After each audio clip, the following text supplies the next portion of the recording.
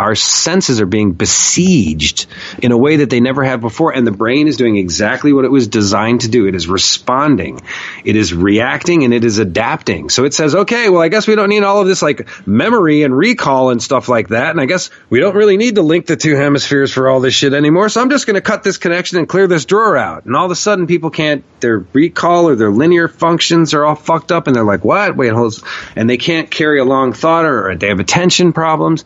And the brain's going, what do you want from me? All you're throwing at me is this short, crazy, rapid, disjointed shit. I'm giving you exactly what you want, and you're getting upset. And the people are saying, no. I want to be the old way, and I want to be the new way too. Greetings, future fossils. This is Michael Garfield welcoming you to another episode of the podcast that explores our place in time. Last weekend, I co-facilitated a discussion at the Body Hacking Conference here in Austin on MDMA and psychedelic-assisted psychotherapy with MAPS MDMA clinician Saj Razvi, a far-ranging and fascinating conversation about the successful completion of Phase 2 research and the movement into the final stage of research that will clear MDMA for prescription health insurance covered deployment by 2021. Cross your fingers, folks. It's a huge, huge issue. Why? Because not only is this new protocol more than 5 times as effective as current pharmaceutical interventions for PTSD, but also we're beginning to understand that almost all of us in modern civilization suffer one form or another of trauma. In this conversation with documentarian, activist, and psychedelic treatment intake facilitator, my old friend Charles Shaw, we get into the root of this issue, the confluence of complex forces that combine to create a world in which the human being is no longer adapted or compatible to our environment. As has been my experience of Charles since we first met on a national 30-date speaking tour and documentary film project in 2010, listening to what he has to say is not always fun, but it is always fascinating, evocative, provocative, and worth a careful listen. I find Charles to be one of the most well-educated journalists that I know, and one of the most daring, gives no fucks communicators when it comes to drawing attention to the serious, grave humanitarian issues that we face collectively in this day and age. And I would be remiss as the host of a podcast all about learning how to be better ancestors, not to address these problems head on. So in what became ultimately a 4-hour conversation, this episode being merely the first part, we get into the nature of trauma and addiction and the stark reality that, in the words of Christopher Ryan, most human beings alive today are civilized to death. That as difficult as it may be, the time is now for turning our attention to the wounds that we all carry and to begin the good work of healing them. Before we begin this episode, I want to thank the 7 people who gave new reviews to Future Fossils podcast on iTunes. It is so helpful for getting this show into the ears and minds of other people who can appreciate and benefit from it. Also, thanks to Januar Ciel, the newest Patreon supporter for Future Fossils. I will be putting out both the recording of my MDMA-assisted psychotherapy discussion from the Body Hacking Conference, as well as the live set of music I performed at the MAPS benefit dinner on Patreon here very shortly.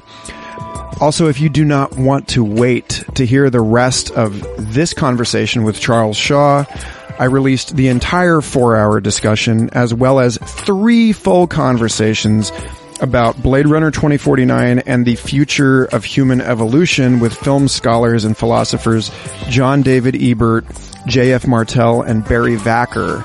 That's available to Patreon supporters. You can go to patreon.com/Michael Garfield. and get yourself hooked up with a consistent, early, unedited episodes, special extras, music, art, etc. So if you're feeling generous and you recognize the value of these conversations to the commons, you can chip to $5 a month or whatever. It will be returned beyond all sane measure of comparison with my gratitude, affection, and various digital goodies. So, thank you all, and enjoy this intelligent, profound, and very challenging conversation with Charles Shaw.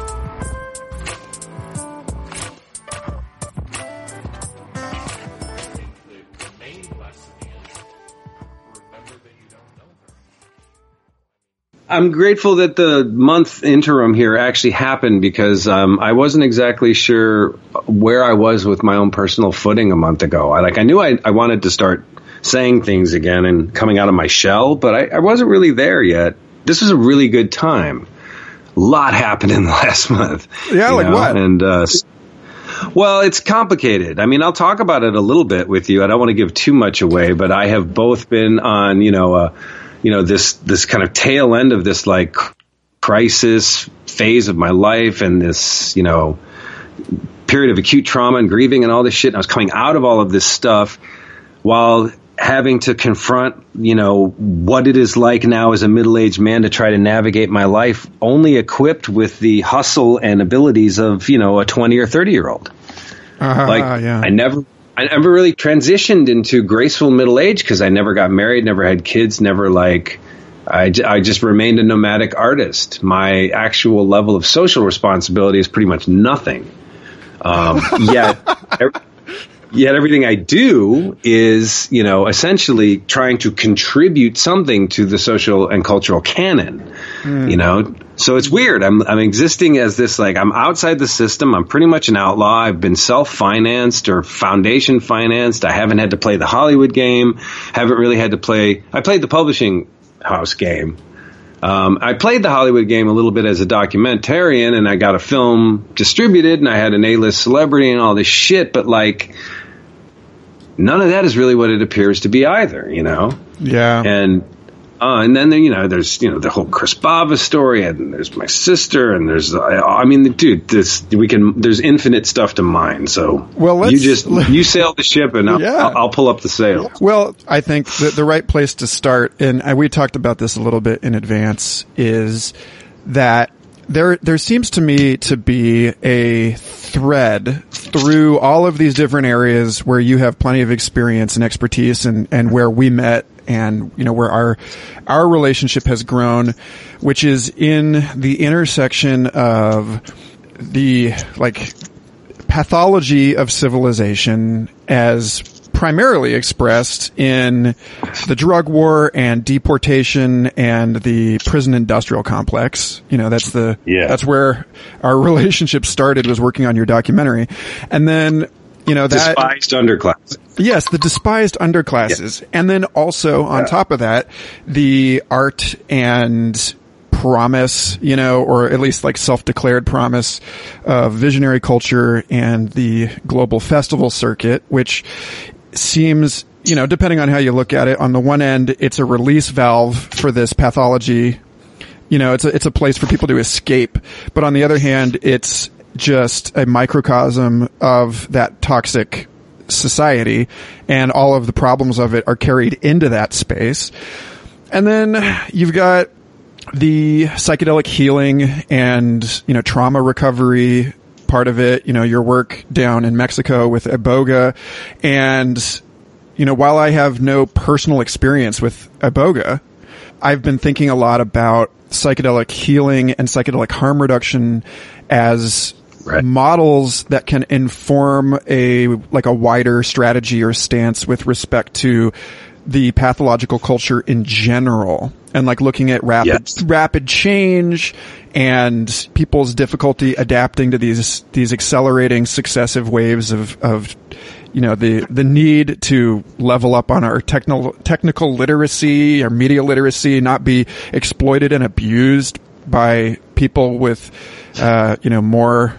knowledge of these things, the program or be programmed part of it.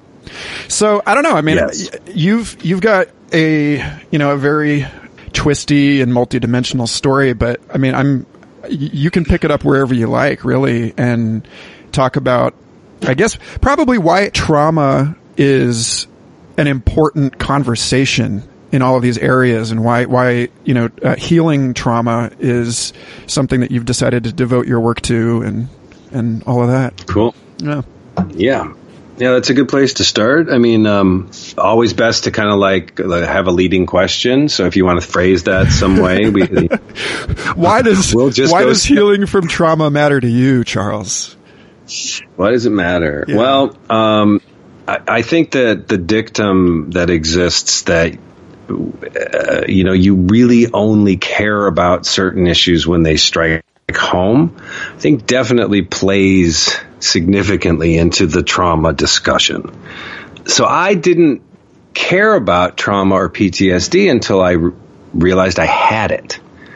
And I didn't realize I had it until my early 30s. And here's the thing, okay, so trauma is a very complex thing, and it's a kind of a pioneering, emerging field, and there's a lot of focus that's been put on it lately, and I think that's just absolutely smashing. Like, I am just really happy about that. Because prior to that, it was pretty much this ghettoized phenomenon that was all wrapped around war heroes and veterans.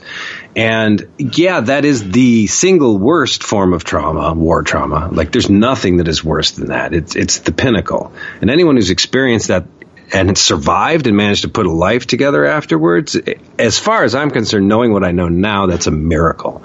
I look at my grandfather of the greatest generation, World War II veteran. He never spoke of his war experience. Never. Like, he didn't tell me anything until Christmas of 2004 when he was 85 years old or some shit like that. Oh my God. My grandmother was still alive. She was in the early stages of Alzheimer's, which would eventually take her life by 2011. And my grandfather remained sharp. He died at 96, and he died a sharp, brilliant, but very angry man because he was a working class son of an immigrant Sicilian, and he felt he was better. He came from a better station in life and should have been more than just some working class guy. And he was bitter about it his whole life. And the only thing that made him feel good about himself and constantly reinforced and propped up his identity was his veteran status. The fact that he was a decorated World War II veteran. He won the Bronze Star. This is a narrative we just heard over and over again as kids. He won the Bronze Star, he fought in the war, and he was a prominent Catholic and member of the Knights of Columbus, which is a right-wing Catholic secret society.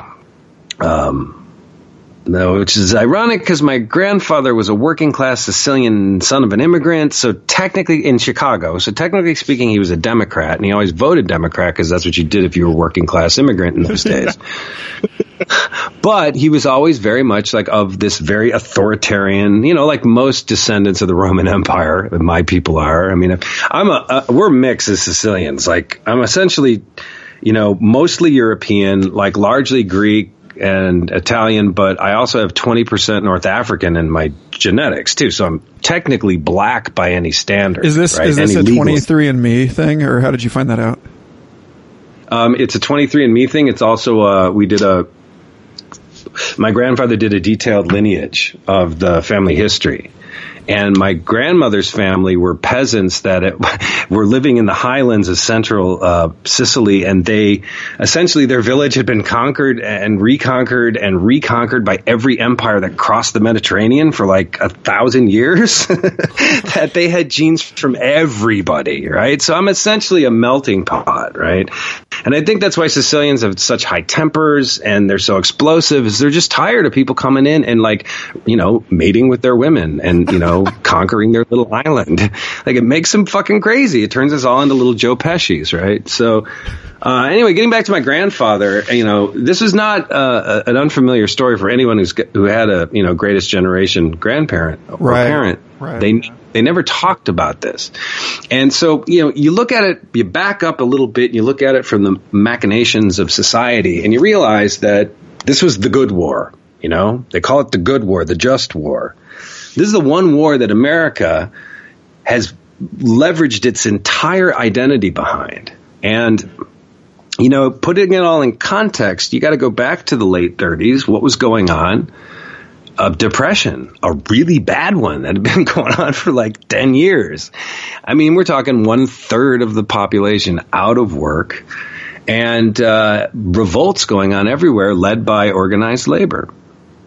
And you had a, you know, very progressive, some would argue socialist president in Franklin Delano Roosevelt that seemed, you know, impenetrable. He was like going on his third term, fourth term by the late 30s, and by the time the war came around.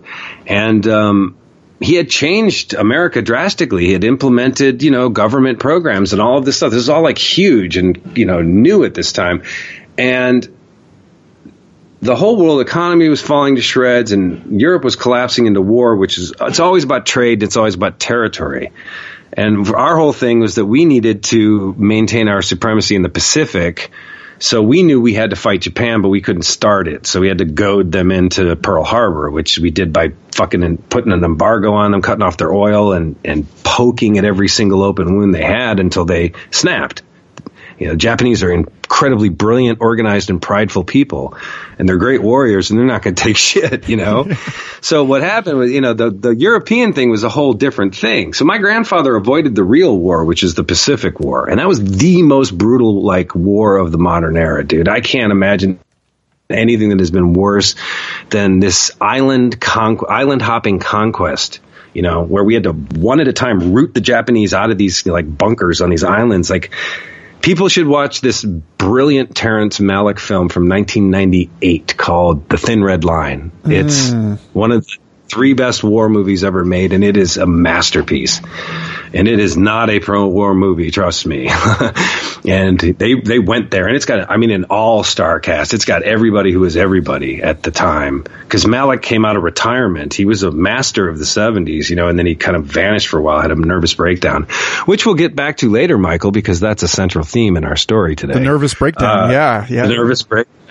So there was this kind of trade-off, like, you know, America needed the war. It needed the war to create this war economy, which lifted us out of the Depression. As Oliver Stone imbues through this character that's based on Fletcher Prouty and JFK, like he says, the primary organizing principle for any society is within its war powers.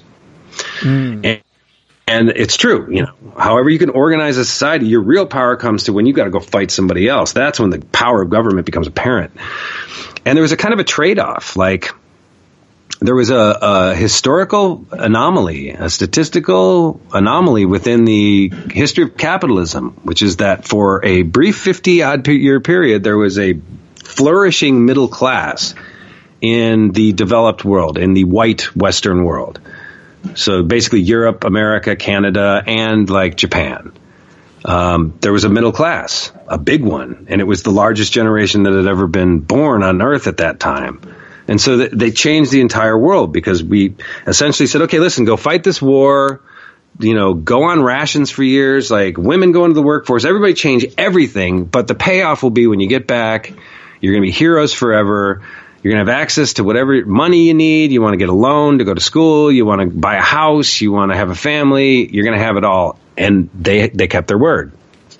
And so my grandfather's generation had everything. They had everything. And their kids, the baby boomers, had it all, you know.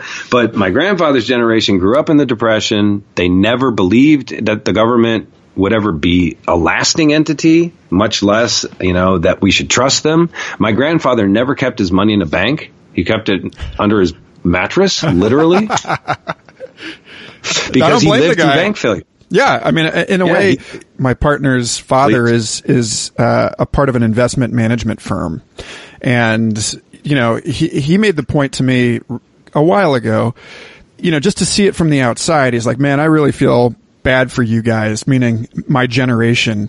You know, you came out of college right at the, you know, during the 2008 collapse, this engineered financial collapse. And, you know, and like basically you are where you are now, where you would have been 10 or 15 years ago had you been born at my time. And so I think there's something, we can put a pin in this, but I think there's something really vital about this economic cycle and the way that it engenders different attitudes about the way that people trust or fail to trust, with reason, their institutions. And I think that sense of that feeling of not being able to turn to a container for safety, I think is a big part of this whole picture. Wow. You nailed that right on the head. And I can wrap this up pretty good into that. With my grandfather, so there was this payoff, and he fights and he comes back and he has everything, and, but he's still bitter because he's still working class. He never gets to be like bougie, but his kids get to be bougie.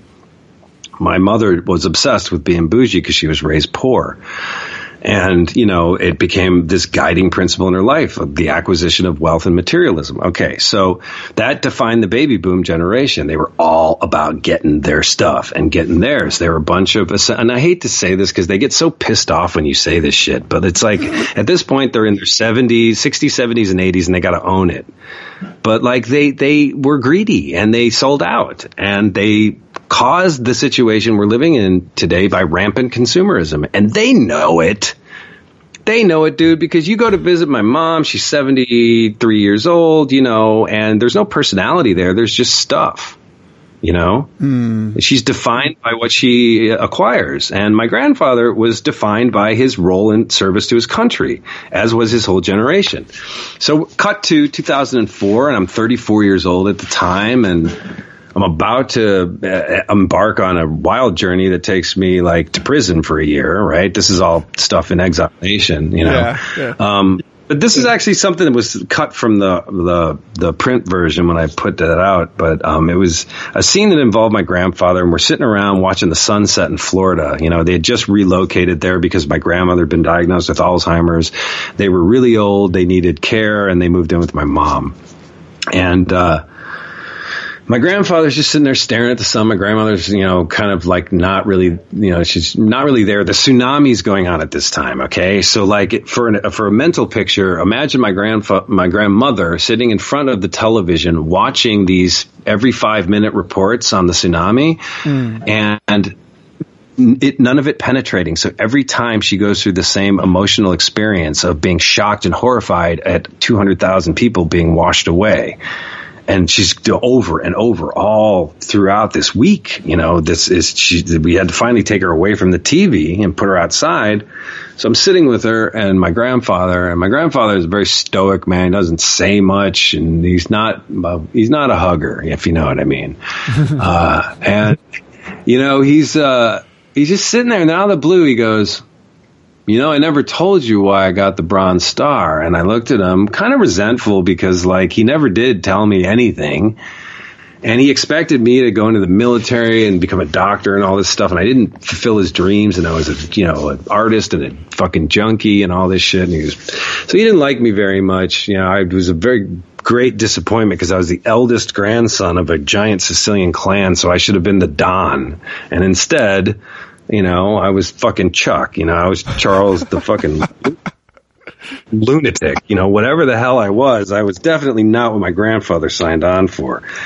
But he says, I never told you this. Okay. And I said, I want to know, man. And he says, when we got to Germany, we were essentially routing out the Germans and just doing cleanup operations. All the fighting had essentially been done. But our job was to make sure that once we got off the boat, until we hit Berlin, we had rooted out every German we could find. We were in Western Germany, and we came across a small platoon of Germans, and we ended up taking prisoner 17 German officers. And my commanding officer says to me, Lombardo, I want you to deliver these officers to the prison camp at X, right? He says, but just bear in mind, provisions are almost non-existent. It's cold. And, if something happens to them along the way, no one's going to lose any sleep over it. And my grandfather understood exactly what that meant. And he took these 17 German officers into the woods and he shot them. he executed them summarily. They gave him a Bronze Star. They gave him a little medal to pin on his chest for it. It was really cool. But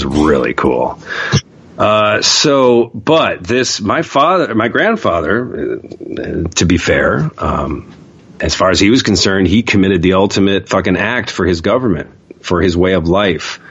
And that cemented in him a couple of things. One was all of his feelings about the war were suddenly frozen inside him. There was no cultural mechanism for him to discuss any of this. Okay? They had severe war trauma. They had committed fucking, crimes against humanity. Like, my grandfather should have been hauled up in front of Nuremberg. I'm sorry, but that's by the same standards that we executed Nazis. We did the same shit.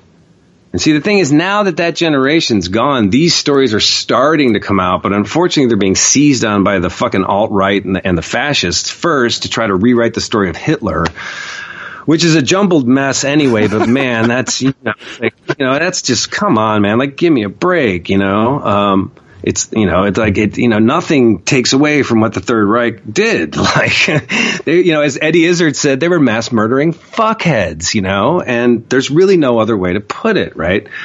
My grandfather, his generation, the vets, they knew this, and in their minds, what they did was okay because they were liberating. They were fighting against these Nazi fucks or these Japanese.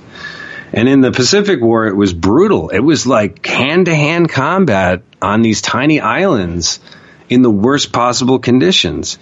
You watch the Ken Burns series on it, man, you cannot believe that human beings survived the whole thing, let alone that's what we had to do to knock Japan and China out of the Pacific so that we could control shipping lanes.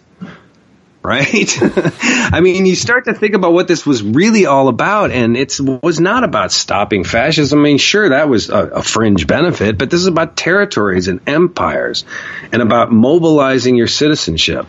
And my grandfather, what created was an angry man who, got his medal, and then that was about it, and lived every year for Veterans Day where he could fucking bust that shit out and go march around with his Knights of Columbus sword and, show everybody that he was a war hero.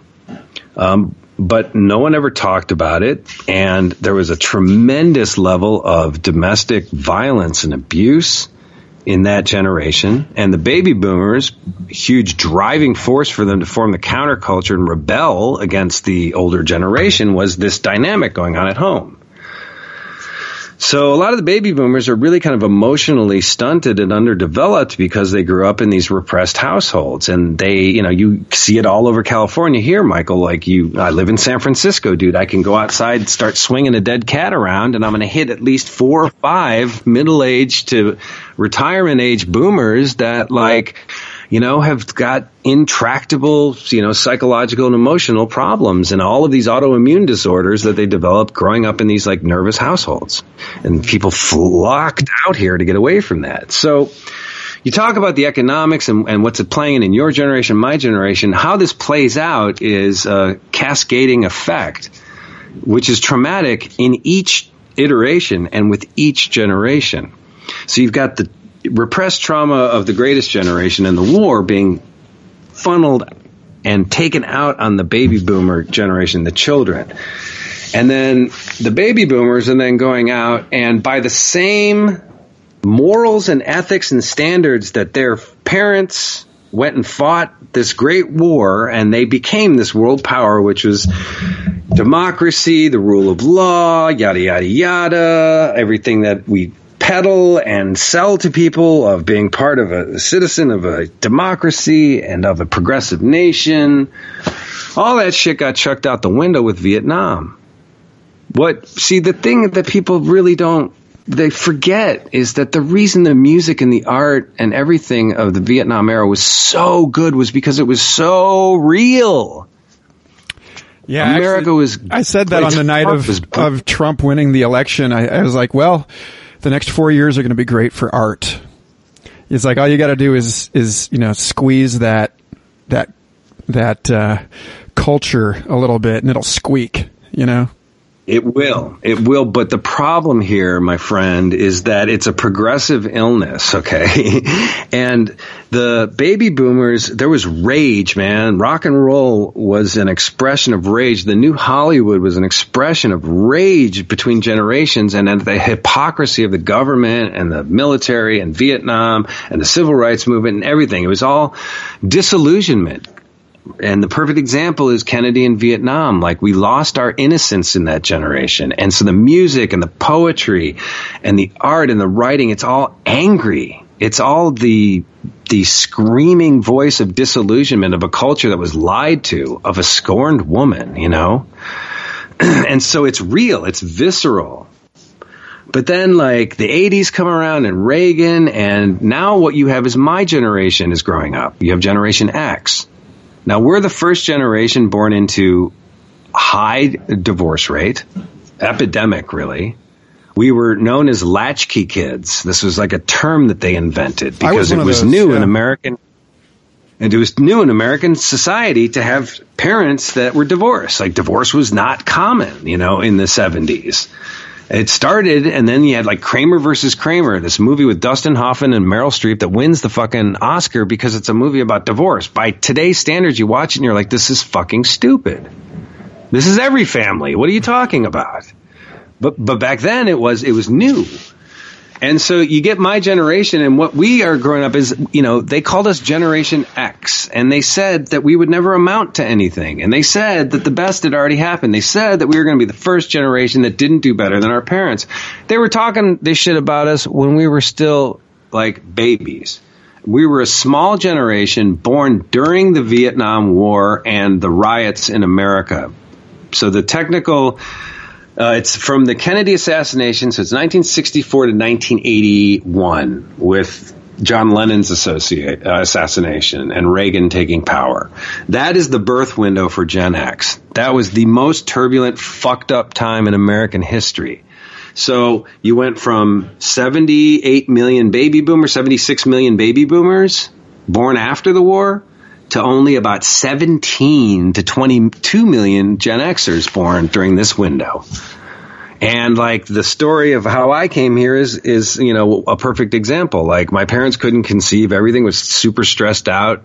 Nobody knew what was happening in the future. My mom ended up jacking herself up with all these, you know, fertility drugs that were experimental at the time, and this is why I have a mutated brain, Michael, and why I have telekinetic powers and can manifest demons from the great depths. I thought it was because my mom took a lot. I was going to say it's that they talk about the acid breaking your chromosomes, that old fake news before it was fake news, yeah.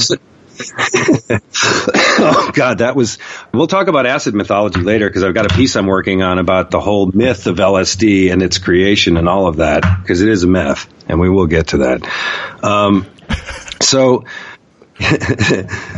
you know, with Gen Xers, we grew up kind of like, okay, well, fuck it. Like, you know, we're not going to like necessarily, half of us, you know, did what the parents did. We went to, you know, professional school. We went into the corporate world.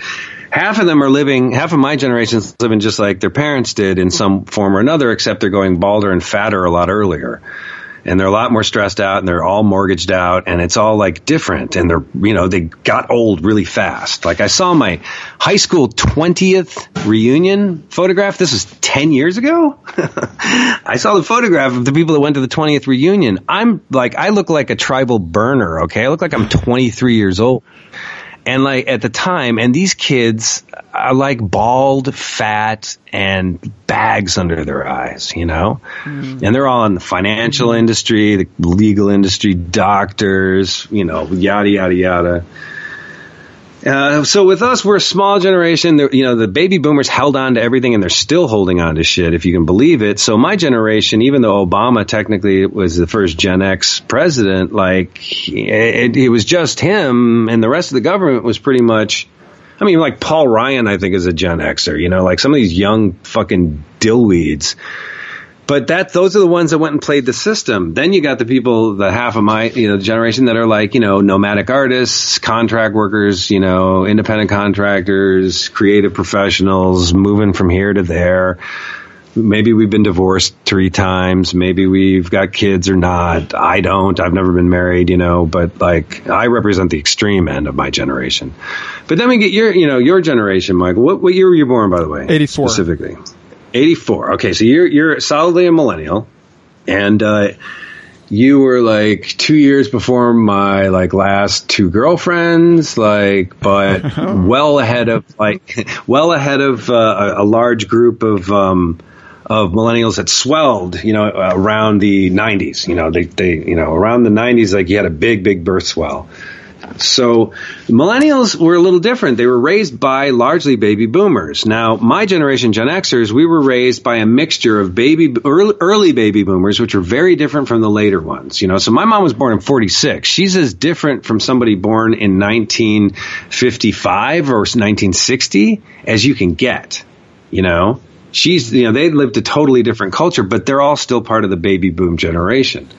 And then prior to the baby boom generation was the silent generation. That was my dad's generation. So he was born before the war. My mom was born after, and we're kind of a mix. Your generation got raised largely by baby boomers. So all of the entitlement and all of the like material wealth of the baby boomer experience, plus, and here's where they kind of went wrong, all of the unmet dreams and expectations and everything. Every boomer that didn't become a rock star, their kid was going to become a rock star. And so the millennials were raised telling their children that they could have and be anything that they wanted to be, at the same time that the government is getting involved in education with things like DARE in a way that they'd never really done before. So the millennials become the first like truly programmed generation. Prior to that, we were programmed by television and the 3 major networks. We all believed the same things. We all had the same narrative. That was very convenient for running a country. Today, we don't have that. Today, everyone's got their own fucking narrative stream, So what I think happened, Michael, is that through a progression of generations, the expectation for the good life and for one's involvement and engagement with the civic life changed. To this day, let's go to Facebook right now. Let's go to like Neil Goldsmith or some of our boomer friends that right out there are arguing, how do we change the government? How do we change gerrymandering? And I'm saying shit like, who gives a fuck? Why do you want to spend any time caring about that? It's never going to change. Like, don't you realize, like, we are in this time that the French called anomie, anomie. And it means that the time when all standards, all moral and ethical standards have fallen away, the corruption has revealed itself as naked, the emperor has no clothes, and everyone's sitting back going, fuck it. Yeah. Give me a fucking scooter. Let's go ride. Yeah, Chris Ryan talks about this in Tangentially Speaking, and that's heavy on my mind in the context and framing of this whole thing, because he spends a good deal of his podcast talking about the book that he's working on, Civilized to Death, and about this tension, the conflict between the individual and the institution, and how this like super organism of the institution has grown up and it's like if the host organism lived inside the parasite rather than the other way around. And wow. And so you could call that technically capitalism, though, if you think about it. Right. And so, this whole notion of the crisis of legitimacy and the decay of trust and confidence in not just our governments, but our religious institutions. This whole conversation, to the extent that we can draw a line between religion, government, and parenting, then, your report on the sort of, complex ethical situation of the boomer parenting is part of that also, of like realizing, waking up and realizing that it's like, oh, these people didn't know what they were doing. And, it's like, oh, okay. Yes. They were human too. My parents were very flawed people, but they approached life with a moral authority, especially my mother, that I did not realize until I was in my mid-40s was complete bullshit. It was an act. My mother was actually very mentally ill. that she has borderline personality disorder. She's nuttier than a fruitcake, man. And her entire life, her entire reality was a fiction that she had crafted as part of her particular version of borderline, which is called the Queen Complex. And they create this whole like mythology of who they are, what they came from. They have these like Dickensian trials in their childhood that justify all of their behaviors in their adulthood. And it's this whole thing, right?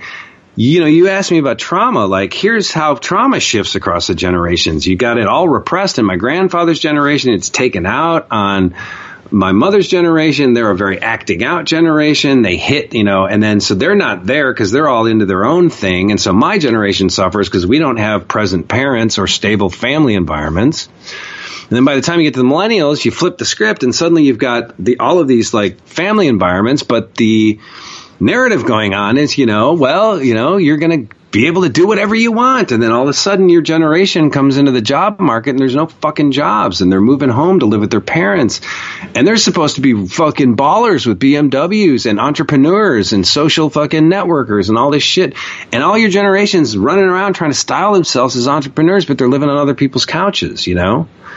And it's like it's this delusional mentality where like they feel like if they don't front like this, that they're going to be perceived as failures. I understand what this is like. As a Gen X was a very creative generation. We a lot of really good art and music and film was created by my generation. We redefined Hollywood. We redefined the music industry. I'm not saying for the better with everything, but I'll stand behind my generation with film any day, you know. I'm not so sure we did so great with music because I still think the grunge thing was just way played out. But that's a whole nother tangent. Then again, 99 was like a golden year of musical releases. Golden year for what? Master P and like, you know, Rage Against the Machine. I mean, it was, come on, give me a break. Well, I mean, 99, 2000, you had, you know, the Flaming Lips put out Soft Bullet and Radiohead put out Kid A. Yeah, it was that they caught the wave of that millennial dread and anxiety, and again, like, and they burnt down Woodstock '99. Well, let's not talk about Woodstock '99, which was awesome. That was the best thing that we did. That was my generation. We were just like, fuck this shit. $15 for a fucking bottle of water? Are you kidding me? Like, yes, and you get a free rectal exam with that too. You know? What is this, Austin City Limits? Yeah. So what ended up happening, you know, is like, you know, my generation is an agglomeration of traumas all related around dysfunctional absentee family environments. The millennials have a whole other set of psychological and emotional trauma wrapped around unfulfilled expectations of their generation, because these kids were told they were going to change the world. My ex-girlfriend was literally raised to, she was told by people that she was a chosen person and that she was destined to change the world, to save it perhaps. You know, she was shuttled between like, you know, Tibetan healers and South American ayahuasqueros and like held up like, look at, she will change the world. Can you imagine the pressure that person felt, that she felt? Yes, actually, because my friend's parents told us the same thing growing up.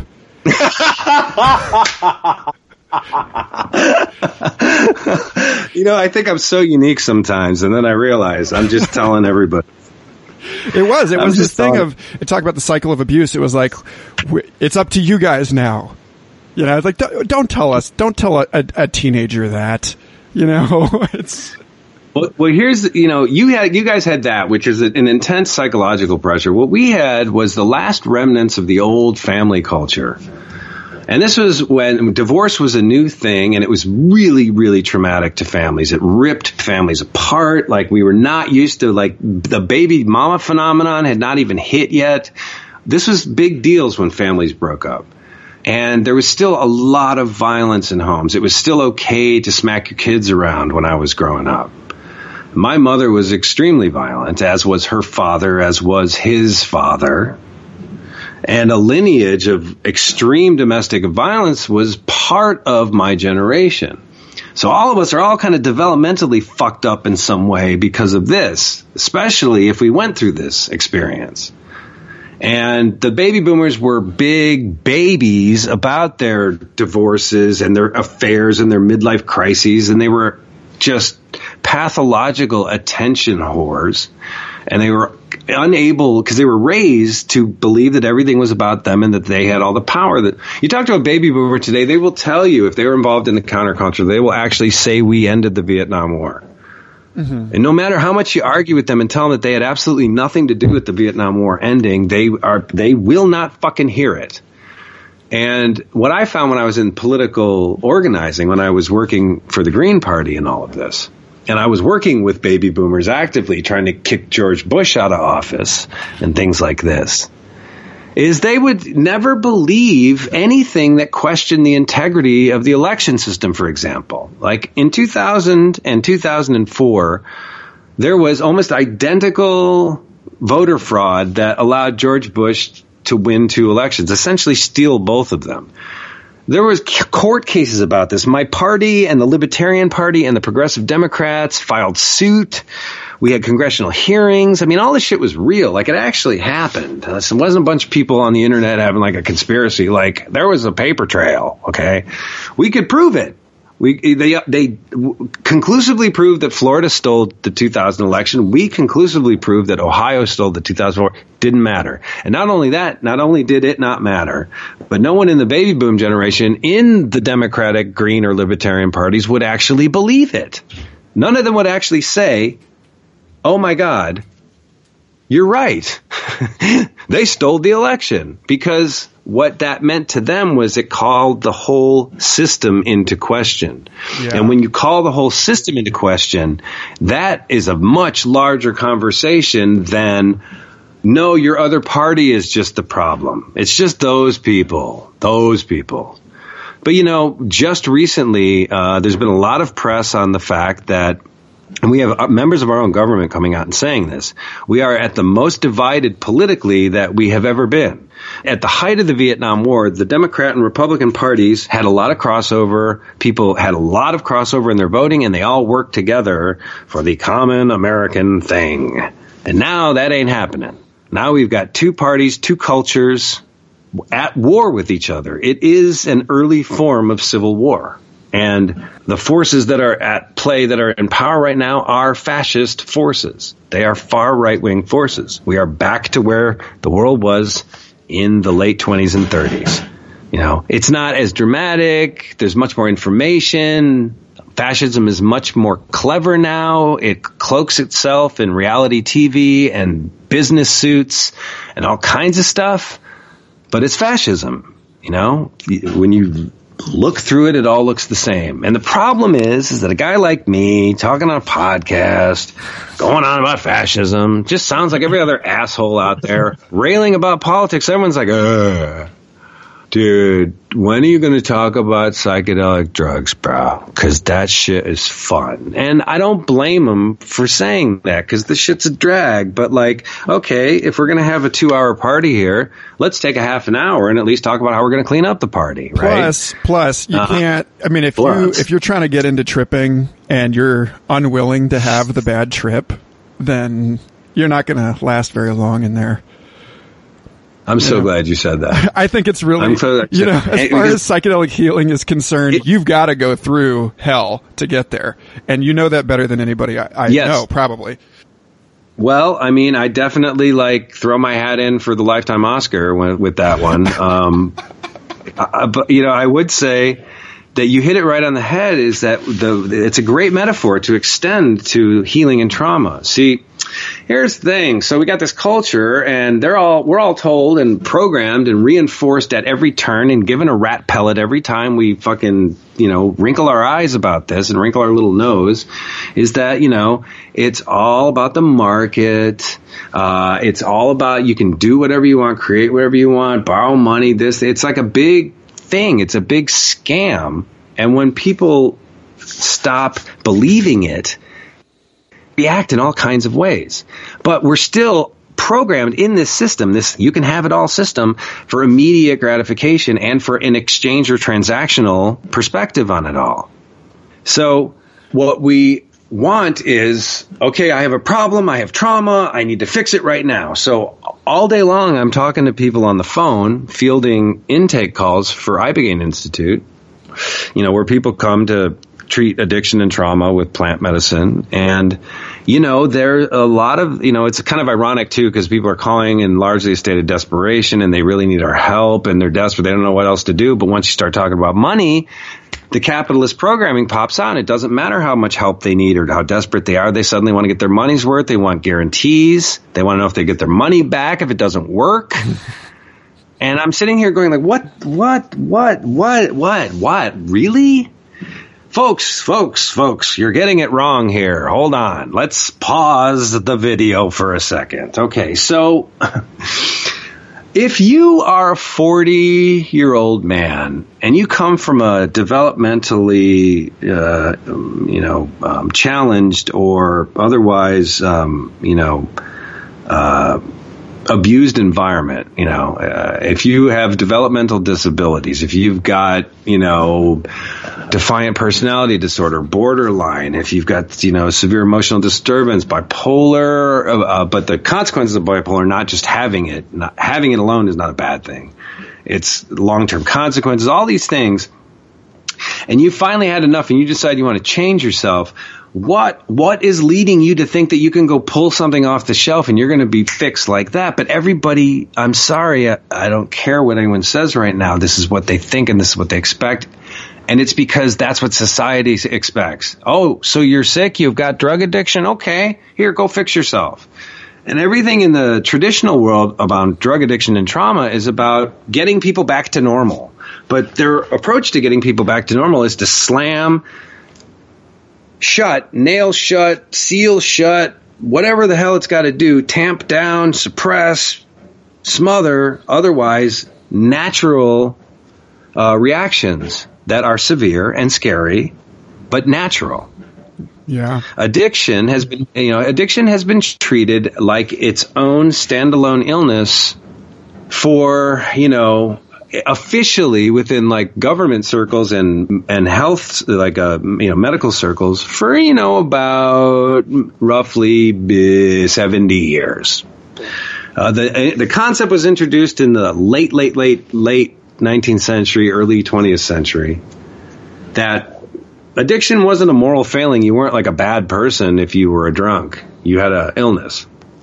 It took almost 50 years or so for the idea to take hold. But then you ran into institutional bureaucracy and the ossification of knowledge in a bureaucracy and how things grind to a soul-crushing halt because everybody needs to get on the same page in a democracy and in a system like this. So addiction science is progressing at light speed, but addiction understanding and comprehension is progressing like Yertle the turtle.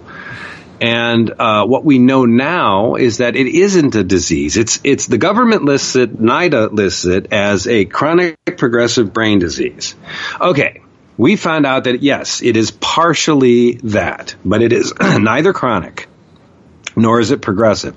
And you have to put an asterisk on progressive. Okay, what we found out is addiction is three things. Addiction is a learned behavior more than anything else. So if you start taking drugs and get a good positive reaction from it, your brain is going to love that. Your brain, you know this, Michael. The brain loves positive stimuli. It loves strokies. It loves feel-goods. So whatever it feels best to it, it is this like amazing fucking 3D printer that just can create anything. And it writes superhighways so that the drug can travel between the entrance, the intake point, and the center of the pleasure zone in the fastest and most comfortable way. It's like this giant Uber service with a super pimped out highway. And the brain says, look what I built, And the brain's proud of it. The brain says, look it, man, you have now got a maximized pleasure highway. Isn't that what you wanted? And society's going, oh my God, brain, what did you do? And brain's going, I did exactly what I was designed to do. Oh, yeah, and by the way, this guy went through a whole bunch of really awful stuff, too, and he's really hurting, and he's self-medicating. Didn't you know that, too? So the brain knows exactly what it's doing. The brain's doing what it's programmed to do. The brain is programmed to alter its state of consciousness regularly. Ronald Siegel and other, top researchers would argue that this is our fourth primal drive, intoxication. Mm-hmm. But also, a being in pain will medicate that pain. Animals will eat certain foods. Humans will drink or take, opium or whatever it is. We've found ways to ameliorate our suffering, and emotional suffering is a particularly human condition. And animals don't need to hit the bottle because animals don't suffer guilt, but humans do, right? Can you imagine a fucking bunny hitting a bottle of bullet whiskey, which is really good whiskey, by the way, or so I hear. I don't drink, well, but it's the Robert Sapolsky thing. The zebras don't get ulcers. Zebras do not get ulcers. Yeah. But what a zebra will do is, if a zebra is running along with a bunch of other zebras and all of a sudden this fucking lion shows up, zebra is going to shit itself and take off at high speed as adrenaline floods into its system. And it's going to run possibly until its heart stops. But let's say before that happens, it manages to snap out of it and recognize that the threat has gone away. Then the zebra will slow down, and then the zebra will eventually go off under this tree, and him and his buddies will shake for a few minutes, and then they'll just kind of mosey on and start eating some grass. And that's the stress cycle. There is excitement, there is fight, flight, or freeze, and then there is resolution or shake it off. But that's in the animal kingdom. In the human kingdom, we don't have that. We don't shake it off. We don't have any mechanism to shake it off. So we lock it in somatically.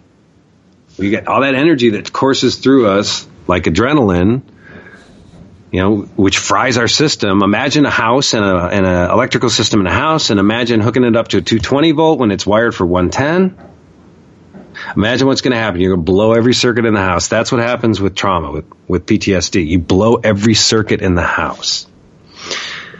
And it remains fried. You have to pull that out, and you have to replace it with a new circuitry, okay? And until that's done, the person suffers post-traumatic stress disorder, which is a total misfiring of their nervous system because the places where the nerve impulses went have now been fried. And so it's like Rogue One when they hit the ship, and it's like an empty space, right? Talk about a film in which you see the institutions, taking advantage of individual human beings. You really get a sense for, yes. How the people that are throwing themselves into one side or another of these ideological conflicts, and the machine is just chewing them up. So that's actually, it's a resonant example. Yes, and there's also another wonderful metaphor in this idea of the whole, tension of the film. The whole tension of the film is based around them trying to get a message out. They just need to fucking broadcast a message from point A to point B. And there's all these challenges in the way that are preventing them from broadcasting the message. That's what's going on with PTSD. Your body is reacting to a stimulated environment, and it's also in a heightened sense of arousal. So, people are on high alert, their blood pressure and their heart rate is up, their oxygen intake is up, hyperventilation becomes problems, things, panic, anxiety, all this stuff. And then it gets frozen in them, right? We're finding out now that through things like Bessel van der Kolk, who's a professor at my alma mater, Boston University, a fine academic institution, I should say. And I'm very proud to be an alumnus. I love my school. I really did. It was a great place. BU Medical School was pretty tight. And van der Kolk's like the guy. He's the man. He's like the Stanley Kubrick of trauma, And he wrote this book called The Body Knows the Score.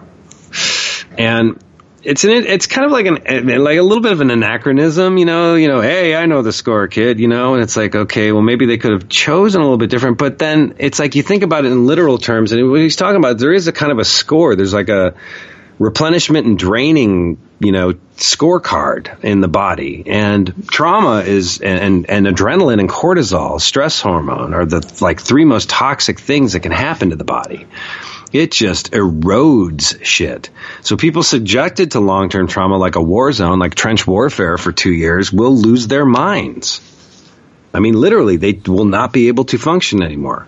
And this is known as the nervous breakdown. And this was just a kind of a cultural aphorism or idiom or this idea to me for most of my life, even as my father went through one in his 40s himself. It was always just this idea or this kind of like, it's this clever metaphor for like when you just can't fucking hack it. And I was very tough and I lacked a lot of compassion about it because, my mom was not a hugger. My mother was kind of like a rattlesnake with false eyelashes and high heels, and you just didn't want to get close. You definitely didn't want to pick it up and hug it,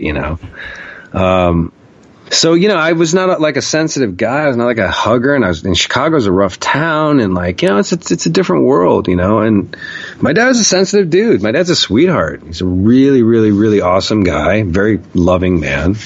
And he was suffering severe trauma from living with a borderline wife who was fucking mean as a snake. And, God bless my mother. Like, she's had her trials and she's got excuses and valid reasons for why she is the way she is. But it does not take away from the fact that living with a borderline is one of the most difficult things a human being can do. And it really messes up everybody. You just look at my nuclear family. My father had a nervous breakdown in the 40s. Parents divorced. My father's never recovered. He's basically shell-shocked for life. My sister committed suicide.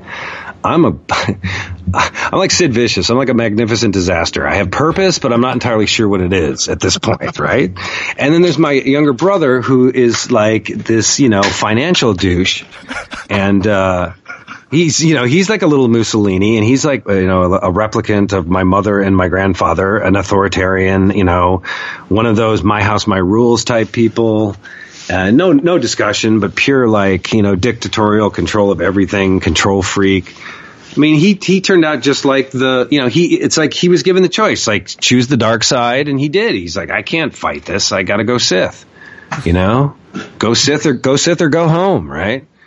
And so much of my family went Sith. They went bad, I mean, it's hard because, my mom's family is all Sicilians and most of them are mob, and my dad's family was respectable Norwegians that were political gangsters. Like my great-grandfather was a ward boss in Chicago. He was head of the Republican Party. Like political gangsters in Chicago are pretty scary. They're pretty much the same thing. It was an ethnic enclave and it was war during the 20th century in that city. So, we come out of this lineage but we don't even realize that it's there. Like I didn't know that I came from an alcoholic family, let alone like one that had legacy trauma, until I was, an adult. When I hung out with my Jewish friends from Boston University for the first time in my freshman year, and I went to like New York, like Long Island and stuff, and none of them drank. Like I thought the first thing you do when you're at the airport is you get a drink, and then you get one when you get off the plane, and then we got to go have a drink before dinner. And they're like, no, we don't really do that. What? You don't drink? What are you, communist? Like what the hell? It didn't compute. And so I think this by extension is a metaphor for like how people are really unaware of like the level of dysfunction or trauma or addiction or whatever that's going on in their lives. There's a lot of people that have really serious substance abuse problems and don't see it or would never believe it because they don't see it as harmful. Well, there's the boundary Yes. issue. You talk about the trauma of living with a borderline personality. And when I hear this larger issue of the trauma of living in a post-industrial civilization, and I think, this, you can take this all the way back to the industrialization of war in World War I and the emergence of shell shock as an idea, literally coming home to us from these like weeks long bombardment campaigns that people had to live through. And then you scale that forward into the internet age. And what Douglas Rushkoff calls fractal noia, which is when news from all over the world arrives at you simultaneously. And we're being and you're overwhelmed. Yeah, we're being bombarded by information in the same way that they were being bombarded by enemy shells. And it's because, in some sense, if you want to get like mystical about it and talk about us building a global brain, then that global brain hasn't really like managed to properly erect its like healthy internal partitions. You know, Yes. it's either talking about putting up a border wall, or it's engaged in like flagrant and irresponsible polyamory, or whatever the fuck it is. Like, I feel like all of us right now are having our ordinary ego boundaries chipped away at and eroded by the media environment in ways that are extremely problematic. And it does actually resemble, I think, a lot an issue of intense swings and, you're the hero, you're the villain, this bizarre sort of shit that people living with borderline individuals have to deal with. Yeah. And so, yeah, it's in a way, I see that's where the psychedelic healing metaphor seems to come in, because a lot of the potential emotional difficulty of that type of experience is because you've lost the wall to lean on, and like there are issues of like where do my problems stop and your problems begin, and it's just getting trickier and trickier as we, in a way it's because of these insights, these new developments that we've made. When you talk about, like, traditionally we treat addiction as a disease of the individual rather than a symptom of this larger systemic problem. And yes, and I think that, it's in line with that. And, you can carry that into, I think even into like violent crime and the possibility of treating, violent criminal behavior as a neurological condition in a similar way that like Portugal, for example, treats addiction as a health issue rather than as a criminal issue. But at any rate, that's a whole. Yeah, just as a quick side note, and then I have lots to respond there with. Portugal doesn't. People have created a kind of a hagiographic portrait of what's going on in Portugal just because they were the pioneers. But I spent a lot of time in Portugal, and Michael, you've been there too. Yeah. And Portugal is still very much caught in the remnants of its authoritarian dictatorial past. When the Salazar dictatorship ruled for like 40 some years. The police are not friendly in Portugal. They will still roust you and arrest you, and you'll go through all the same harassment, except in certain portions of like Lisbon or Porto, where there's certain parks where people go to smoke the spliffs together as a social thing. They never really bothered that, but try being a North African hash dealer on the street in Portugal and see what you're treated like. You're not going to get any breaks. You're going to get treated just like a black dude in America trying to peddle something on the corner. And it's always the poor Africans now that are schlepping everything as far north as Amsterdam. Every time I went to Amsterdam for 4 years, there were Nigerians on the street peddling cocaine. That never happened in Amsterdam. Amsterdam's where you went to get away from that shit, man. You went to get some really good weed and sit in a coffee shop and have civilized conversation, listening to good music and chilling the fuck out, And you're not supposed to be getting gacked up. Amsterdam's very mellow. The people are really stuck up. The Dutch are not friendly, but they're proud people and they have a civilization to be proud of, and they don't go down for that shit. But now it's everywhere. Anyway, okay, so it's like this. I had this writing professor at BU, the guy who really shaped so much of how I became a writer, even though I didn't like him very much. But man, he had such a huge influence on me. And I was a spoiled kid, dude. While I was at BU, Saul Bellow, Derek Walcott, Robert Pinsky, Toni Morrison, Elie Wiesel, all Nobel laureates were all teaching there. All of them. I had all these Nobel Prize in literature winning professors around me. And I was talk about a kid being overwhelmed when you want to be a writer and the best that has ever lived are surrounding you in your English department, George Higgins wasn't that guy. George Higgins was a crime novelist who used to be a prosecutor, a DA in Boston. And so he had a really thick fucking accent, right? And he was amazing at dialogue, man. The guy could write There's this great Brad Pitt movie called Killing Them Softly that came out about 4 years ago. And it's based on one of George's books, Coogan's Bluff. And it's really, really good. The man knew dialogue and he knew storytelling. And I was this pretentious fuck who used to like get into like Camus and Kafka and wanted to write all of this like surrealistic fiction and all this shit. I wasn't good enough yet to do that. So I was really pretentious, and George couldn't stand it because George liked to write narrative, man. He just got to the point and wrote story. And at one point I'm reading something and he's literally laughing out loud in class. It's so bad. And it really was that bad. It was pretentious dribble. But I'm like all proud of myself in my like tweed coat and jeans and boots and shit and thinking I'm like Joe Ryder. And Higgins just stops, and like Higgins was like 70 years old. He like smoked 3 packs of Marlboro Reds a day and had the patch on and chewed nicotine gum at the same time. And like he had that like deep rattled cough that you imagine was this big lump of black shit that you always want people to like cough out of their lungs, but they never really get out. Like that was like how he talked and how he sounded. Like he sounded like a cigarette that had come to life, you know? And he just stopped in the middle. He's cracking up and he says, dude, he says, I got a heart condition and I'm a smoker. You're going to kill me if you keep doing this. He's like, just stop. And he says, Shaw, the problem with your writing is that you have no true north.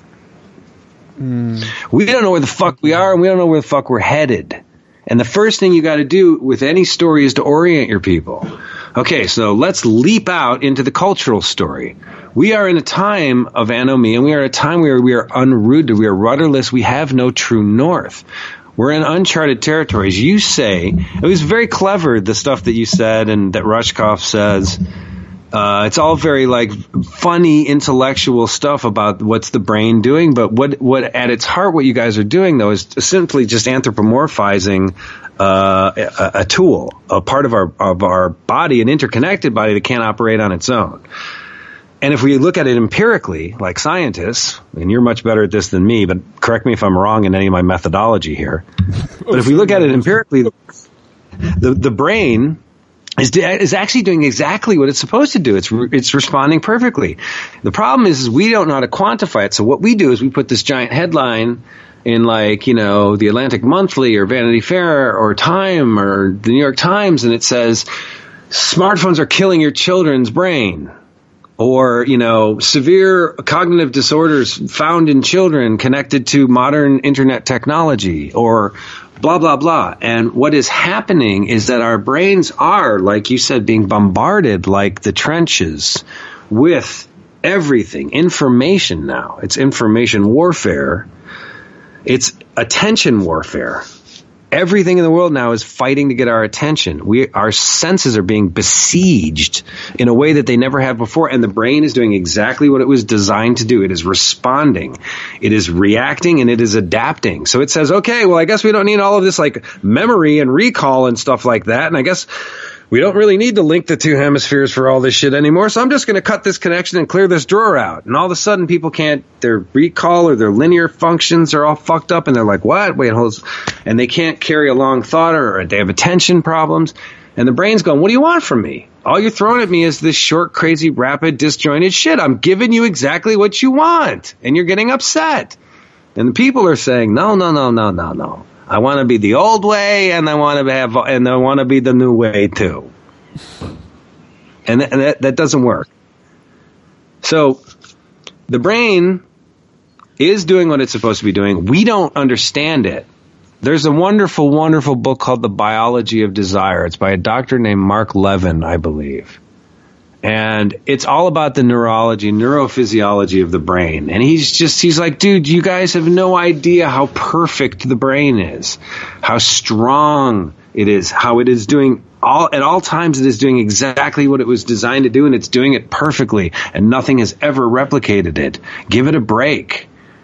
And he's saying we need to redefine our understanding of what the brain is doing. So all this stuff that we classify as mental illness and addiction and weakness and dysfunction, it's not, man. It's the brain doing exactly what it's doing. It is responding to what? A totally fucked up environment. A world that doesn't make sense. Bombs, artillery of today is cognitive dissonance. Okay?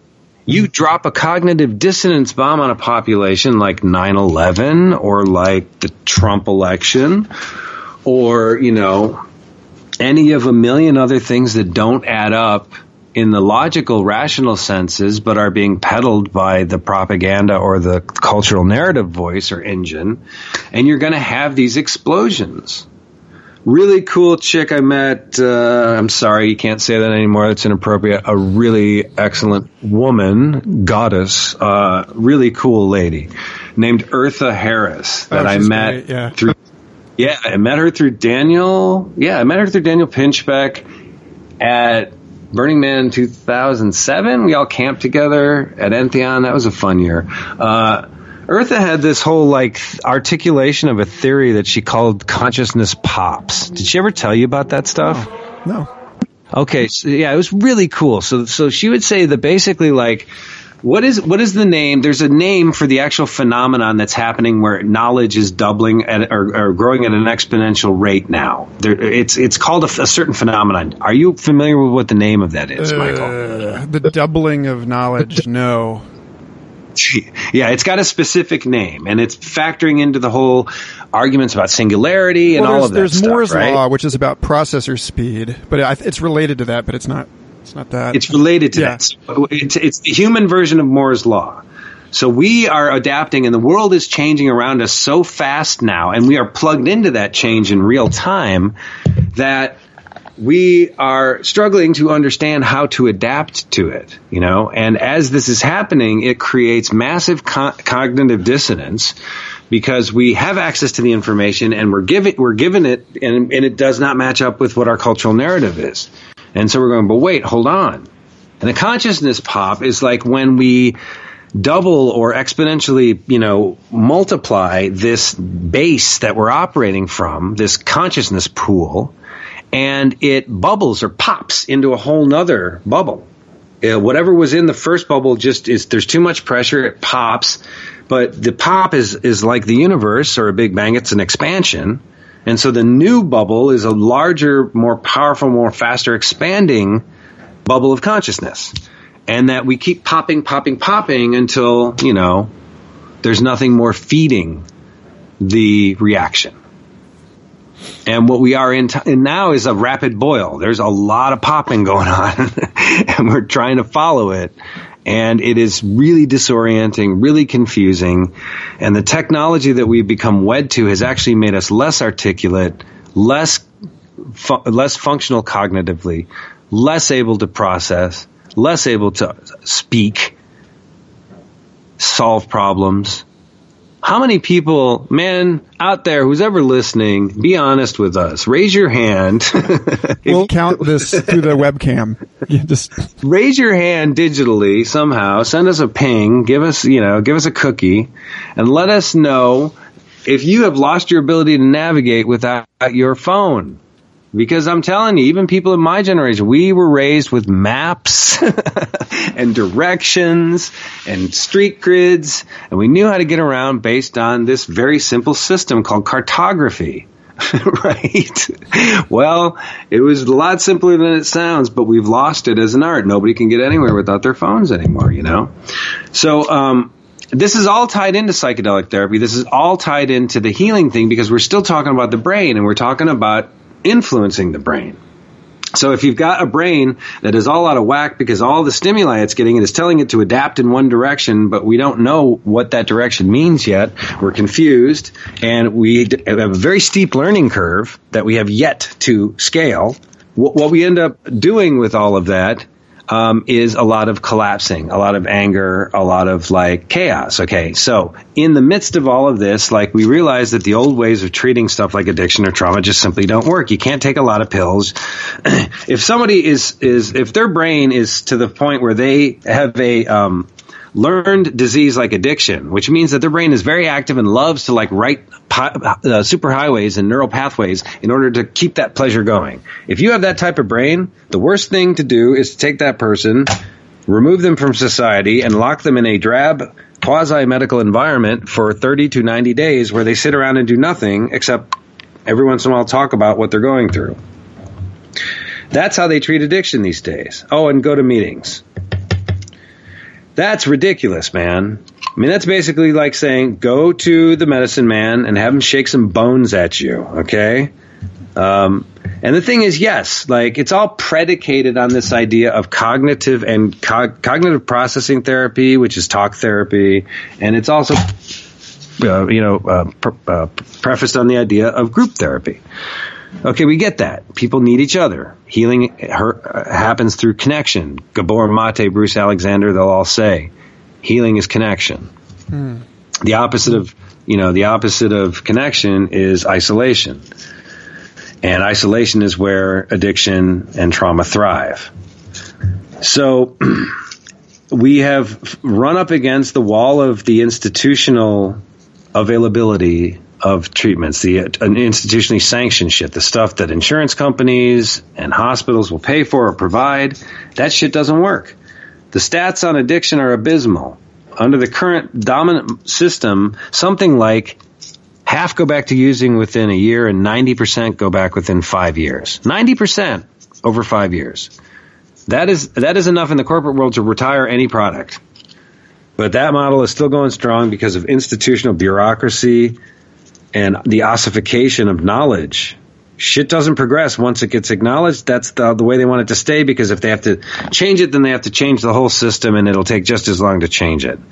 This is a big, strong argument for why big societies and big democracies like ours just simply don't work. You know, it's one argument. So the Buckminster Fuller idea of if the dominant system doesn't serve you, create an alternate system and people will eventually come to it. That's exactly what happened with psychedelic therapy, particularly Ibogaine. The story of Ibogaine is a story of a bunch of fucking lunatic outlaws, hippies, that starting in the early 60s with Howard Lotsoff and his crew, and then extending to the yippies, Dana Beale, then Richie Taub, and then ultimately Dimitri, Sarah Glatt, and all of these people. This becomes an underground, an outlaw underground that eventually developed an entire clinical apparatus. Tom Kingsley Brown does amazing work on how charting the cosmology of Ibogaine providers now, and showing that in a period of 5 years, we went from 8 clinics to like 413 across the world, or some shit like that. I think I'm exaggerating with the 413 thing, but we'll just call it a rhetorical flourish so that everybody understands there's a lot more today than there was back then, right? It was an outlaw system. They had to go under the radar. The government didn't want to hear about it. They had to do their treatments and detoxes underground in hotel rooms and apartments. And Ibogaine remained a Schedule I drug. Same with LSD, ayahuasca, DMT, mushrooms, all of these things, Schedule I, Schedule I, Schedule I, no medicinal value, no therapeutic benefit. Horseshit, horseshit, horseshit. Anyone who can claim any bona fides as being a psychonaut understands the history and understands in the early days of the late 50s and early 60s, there was a lot of experimentation on treating illness and addiction and depression and stuff with this stuff. And then it all got shut down. This is a story we all know. This is a common story. So now here we are on the end of like figuring out how to solve this one problem, and we've come to find that, like, wow, plant medicine, entheogenics really work effectively on addictions and traumas and other mental disorders like these, particularly those that involve grieving and trauma and suffering and pain.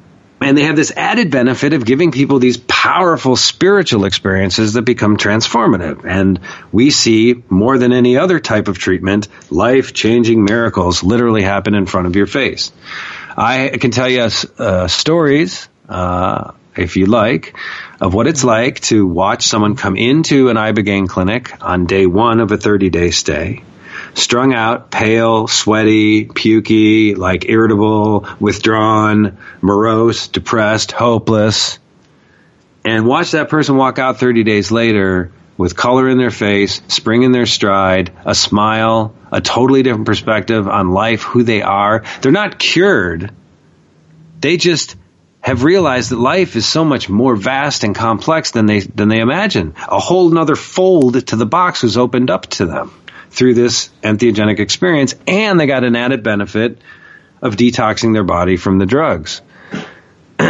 So with the brain, we found that we can rewrite shit. Bessel van der Kolk says there's this thing called neuroplasticity. It's a whole thing about how the brain repairs itself. And what it essentially means is that the brain has the ability to end a negative association, which is a memory, which is a hardwire or a write to the hard drive. Okay, that's all etching. So we etch a memory, we etch that information, that data. It's all contextualized by our emotional experience when it happened. So if it was a traumatic experience, it's more likely to burn itself into our long-term memory. And because it burns itself through a traumatic experience, we have flashbacks for a while because it just reactivates and reactivates and reactivates. And then over time, it's like everything that we, know is all contextualized through, this trauma experience.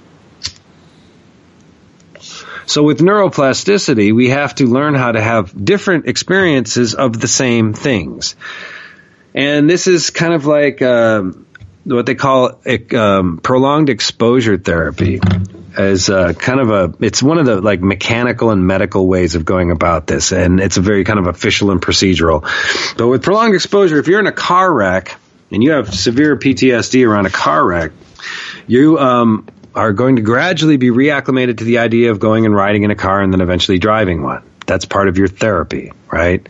Prolonged exposure doesn't really work when you've got something like complex PTSD. And in the beginning, you asked me how I found my way into this. I officially found my way into this when I suffered acute post-traumatic stress disorder in February of 2002, when I was attacked by 3 gang members in Chicago who I owed money to from my days as a productive and healthy crack addict in the city of Chicago.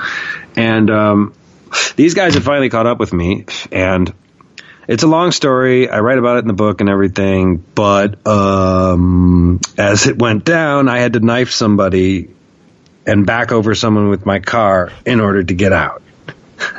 And that was extremely traumatic, like really bad.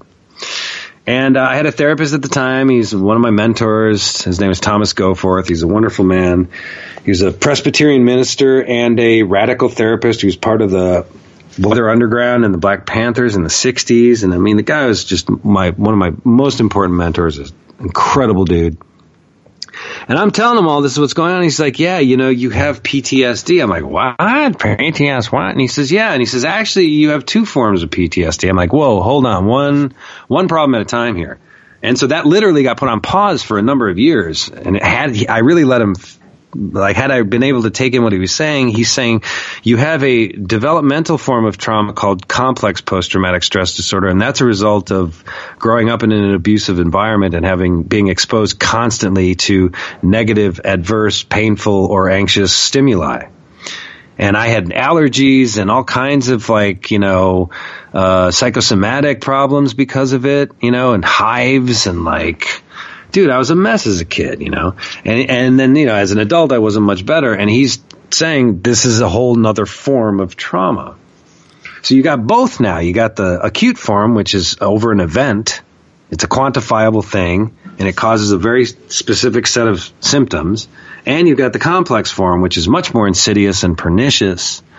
And in certain people, like people in my family, it leads to such developmental retardation ultimately that when they cross the 40-year-old barrier and become middle-aged, they are no longer capable of taking care of themselves because they can only really react and function as a young person. They haven't matured enough to adapt to the world, which is requiring a different response out of them. So they quickly find themselves socially isolated, unable to find employment, unable to connect with people, unable to have long-term relationships. And that just feeds whatever addictions or self-medications that are going on. And most don't last past 40 without being incarcerated, institutionalized, committing suicide, or dying by OD or other accident. My sister died right at 40. I made it. I'm going to be 48 in 2 years. The odds were totally stacked against me, worse than my sister, and I made it. I don't know how. I'm one of the rare few.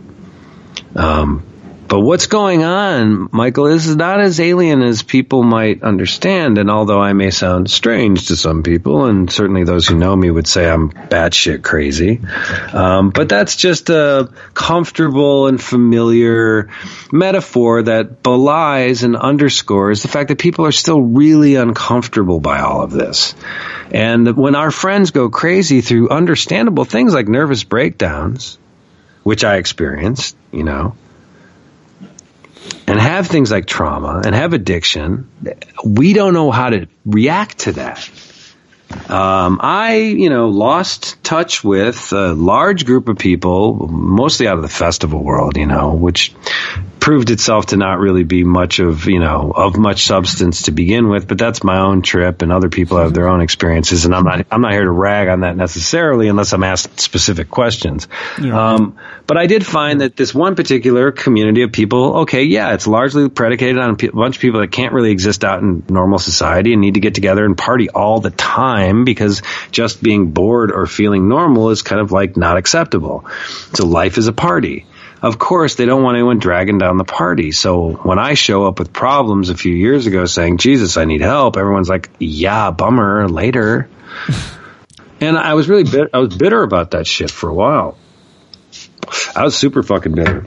But that was before I took responsibility for my own part. And I was like, dude, you probably look like a crazy person to him, if not sounding like one. You already sound crazy to most people, but like when you really are crazy because you're out of your mind and you're not in control of yourself, boy, you must scare the fuck out of people. And then I think about everybody else that goes through that. There's also the larger part of it, which I think, reaching back, if everyone is suffering from some sort of low-grade chronic inflammation and stress, then we're all probably right on the cusp of that window of tolerance where, people without the skills for coping with or more actively addressing their stressors and their stress response, you can't, I saw a paper recently talking about how the Me Too movement was in many cases re-triggering the trauma of the people who were coming forward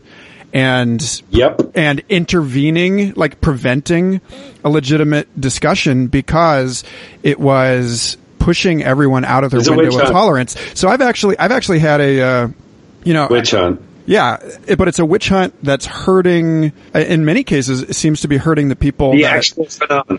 Yeah. So when I hear this thing of coming to people with your problems and then be like, oh yeah, that's too bad. See you later.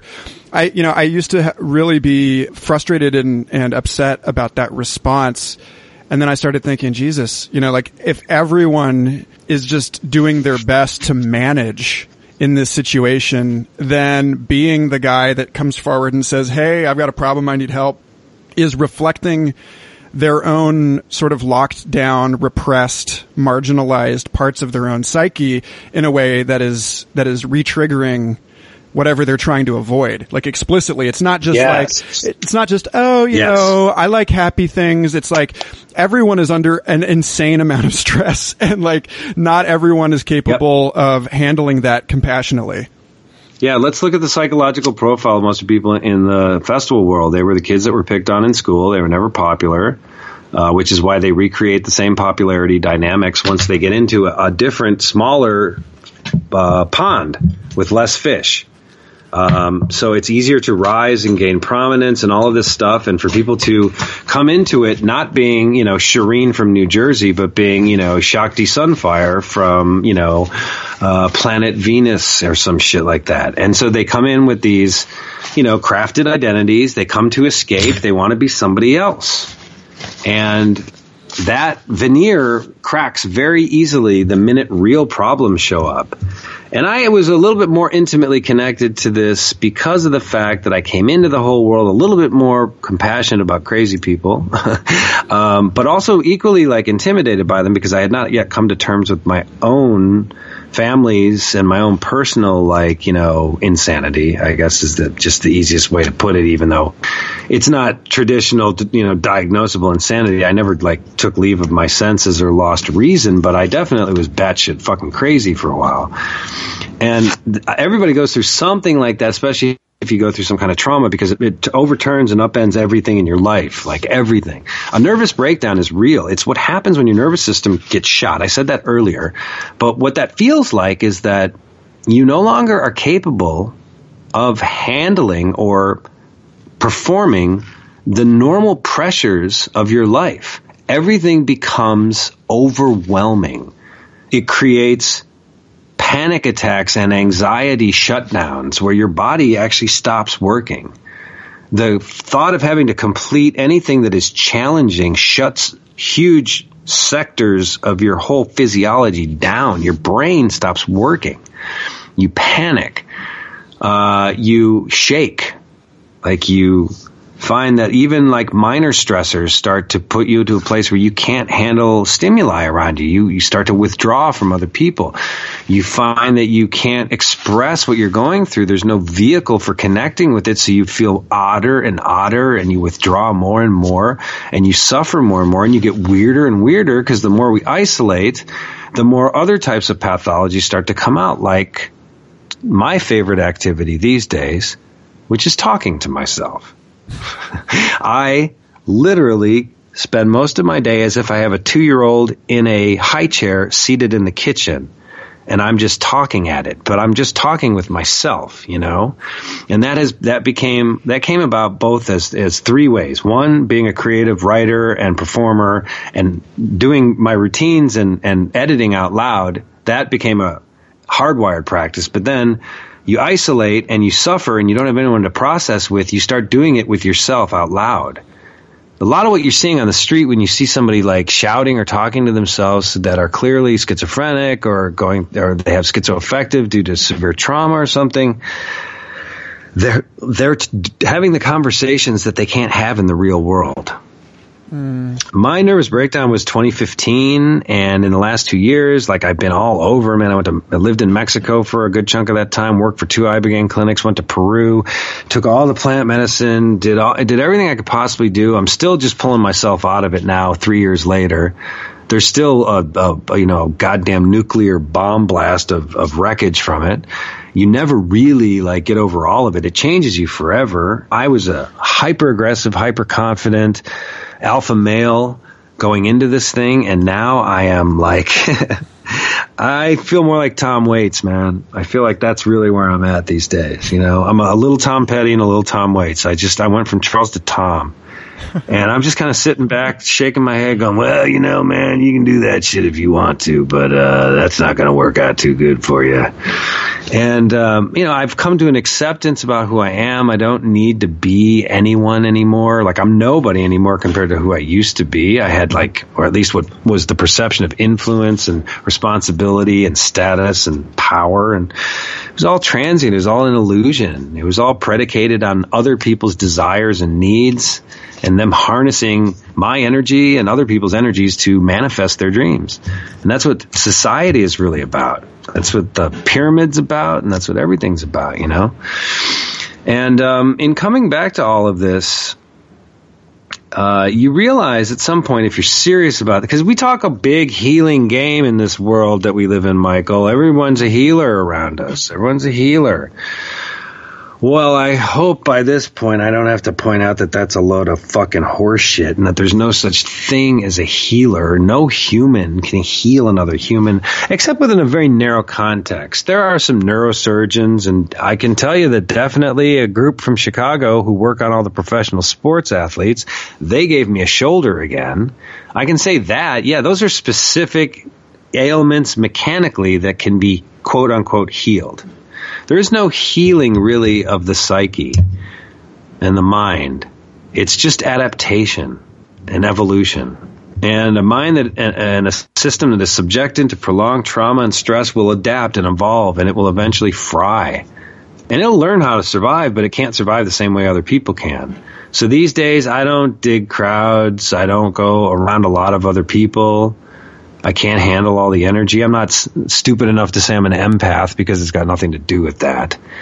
It's you just feel like you're getting hit by those foam fucking, rage sticks that people have in therapy. But that's what you feel like when you go out in public. Like you're just being bombarded with it. And a lot of that are head games that you're playing with yourself, because when you've gone through a nervous breakdown, one of the main hallmarks of it is that you lose your confidence, you lose your mojo, Eventually, you have to make a choice. You have to decide, okay, am I going to accept what this really means, and am I going to do something about it? Am I going to follow this through to the logical conclusion, or am I just going to do what everybody else in our culture seems to be doing to me, which is trying to go back and recreate or hold on to the past or what we used to be, not realizing that we're changing every day, every moment.